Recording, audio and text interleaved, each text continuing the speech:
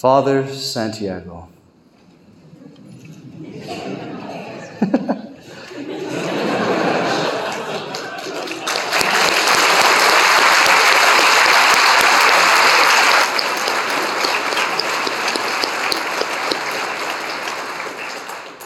It's just so beautiful to say, so right to say.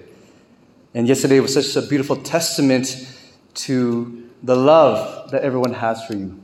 Yes, there are many people who did not know you, but there are many people who do.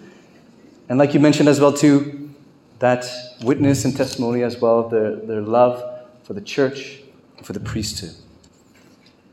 I'm so honored to be here today to preach at your first Mass. And as I reflect upon our relationship, we go back, way back. We go back 10 years. You know, today, I met him when he was in university. And today he has this nice priestly comb-over hair. But I met him 10 years ago when he had this wild, scraggly soccer hair. And I also remember distinctly his clothing. He was wearing, I feel like, a soccer tracksuit. And I was like, wow, this guy looks like he's ready to play soccer at any time. And of course, I wouldn't say the priesthood wasn't the last thing on his mind, but at that point in his life, it probably wasn't the first thing on his mind either. And it was a beautiful journey to be with him as he came back to the faith, as he grew in his love for God. And eventually, he heard the call to the priesthood. And so over the years, I heard rumblings that Santi was going to join the seminary. And so one year, we went to Rise Up. I went to Rise Up, and I had decided to come back to the seminary after many years. And after talking to Father Cristino, he said, you should talk to Santi. And then I thought to myself, talk to Santi? You know, there's 1,000 people in this hotel. How am I going to find him? So I went to the washroom, and then I was washing my hands, and I said, you know what, Lord, if you really want me to talk to Santi, you're going to have to bring him to me. So then I wash my hands, I dry my hands, and then I walk out, and literally the first person I see as I come out of the washroom is Santiago Torres.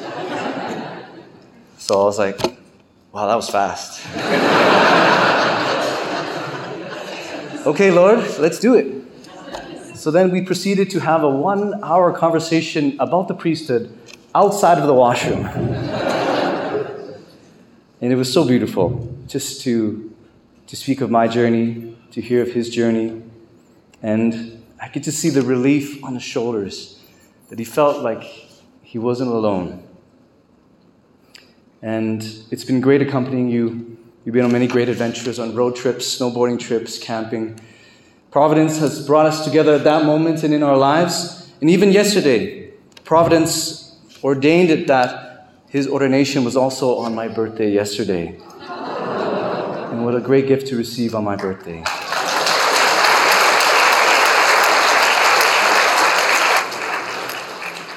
But this great gift is not just for me, but for the church and for the diocese. And so if Providence has bonded us together in brotherhood, my brother, let us do something amazing in this diocese. Let us be saints. G.K. Chesterton wrote that the world is converted by the saint who contradicts it the most. And as priests, we are one of the ultimate signs of contradictions by our obedience of living our lives in such a way that we are given a mission by our bishop, living a life of celibacy to point that there is a future marriage that we all long for, we're all made for. But in order to strive for this priestly sanctity, we need to recall our identity. As Father Christina would say, we need to remember who we are. Because to be a saint is to be the best version of ourselves, to be the person God has called us to be. And so to be a saint as a priest, we need to remember our identity. Not only has the world forgotten Even Catholics and even ourselves as priests can be tempted to forget our identity. You see, the priest is more than his human gifts, although very good, and Santi has very many human gifts as well. During his internship, I was so surprised at his ability to connect with people. As you know, Santi is very genuine and is able to connect with people very naturally. But he had his internship during COVID. And as I was speaking to him, I was surprised at how many people he was able to connect with during that difficult time. And he speaks to this great human gift. And although these human gifts we have are good, and they are the instruments in which God can use to convey grace, we can be tempted to associate the gifts of the priesthood with the human gifts of the priest. And we forget that the priest himself, in his being and his identity, is a gift. Pope Benedict, in his letter to priests, to inaugurate the year of the priests, he turned to one of the greatest priests, St. Jean-Marie Vianney. And St. Jean-Marie Vianney, he knew this gift of the priesthood. He said, "Oh, how great is the priest! If he realized what he is, he would die." St. Jean-Marie knew the beauty and the gift of the priesthood, and he sums it very succinctly. He says, "The priesthood is the love of the heart of Jesus." The priesthood is the love of the heart of Jesus. He knew that so well. He knew that so deeply in his own life.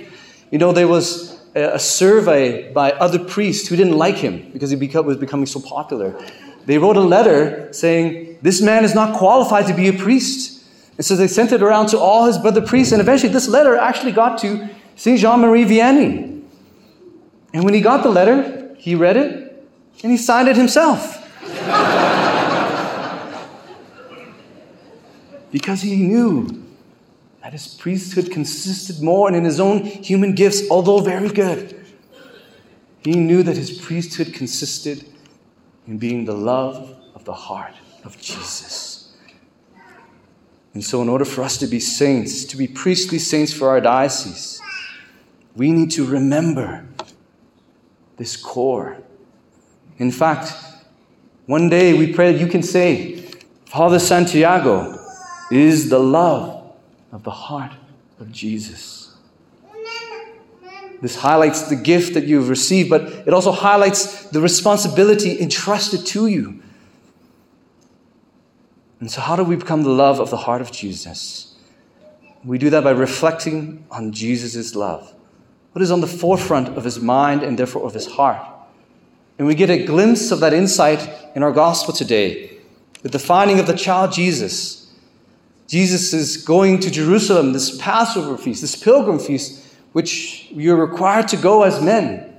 And Jesus decided as well to go.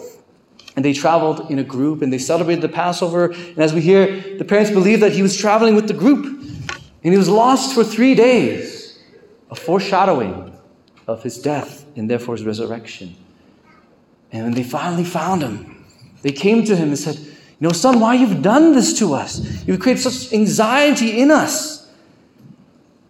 But Jesus doesn't say, "You know, sorry, Mom, I did that," or, "No, I thought you were still here." He said, "Did you not know that I must be in my Father's house?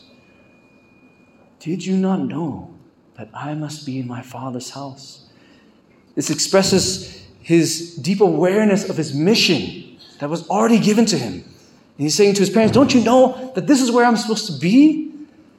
But at the same time, too, he's also saying to his parents with this phrase that this is my deepest desire, even as a child, to be in my Father's house. Don't you know that this is where I'm supposed to be?